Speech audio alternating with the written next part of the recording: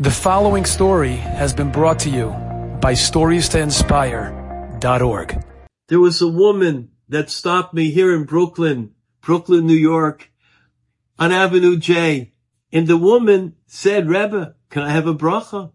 I said to her, "What would you like a bracha for?" She said, "A baby." I got married a little bit older, and my husband and I would very much like to have a baby.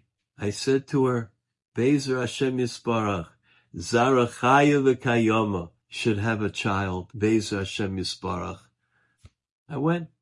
Happened to be, a few weeks later, I was on Avenue J, walking down the street towards East 12. All of a sudden, the woman sees me. She says, "Rebbe, can I have a bracha?"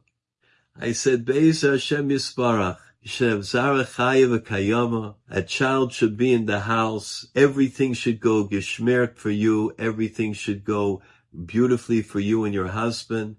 And the bracha should come to you. It was about 2 months later. I'm walking on Avenue J. Once more, the woman came over. I saw already this time she wasn't as excited as the time before. That little excitement and the smile wasn't there. She said, "Rebbe, do you remember me?" I said, "Yes, of course. Could you give me a bracha?" I said, Be'ezer Hashem Yisparach, you and your husband who I met, you're going to be unbelievable parents. Hashem is looking for such parents. You should have not only one child, but you should have children. She looked at me. She smiled. She gave a big amen. I walked away.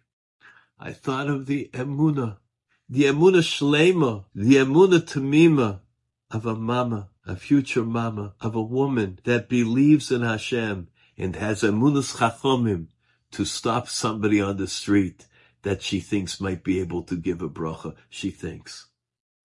Miodea, al te berchas hedyet kala beinecho. Don't think that the Emunah Shlema of a woman in Klal Yisrael, of a man, of a boy, of a girl, is something small. I received a telephone call later that year.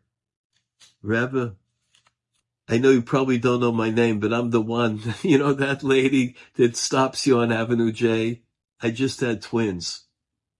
You said children. I had twins.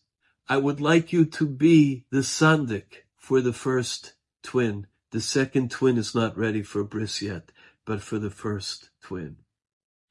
My biggest simcha in the world. I never forget that sandikos. It wasn't too long ago. I'll never forget the simcha in the Beis Medrash of people. Usually they sing a mazel tov and maybe urevanim, but rarely do they start making a rikud around the Beis Medrash. Eza simcha. Advar chizuk sometimes helps a great deal. Enjoyed this story? Come again. Bring a friend. StoriesToInspire.org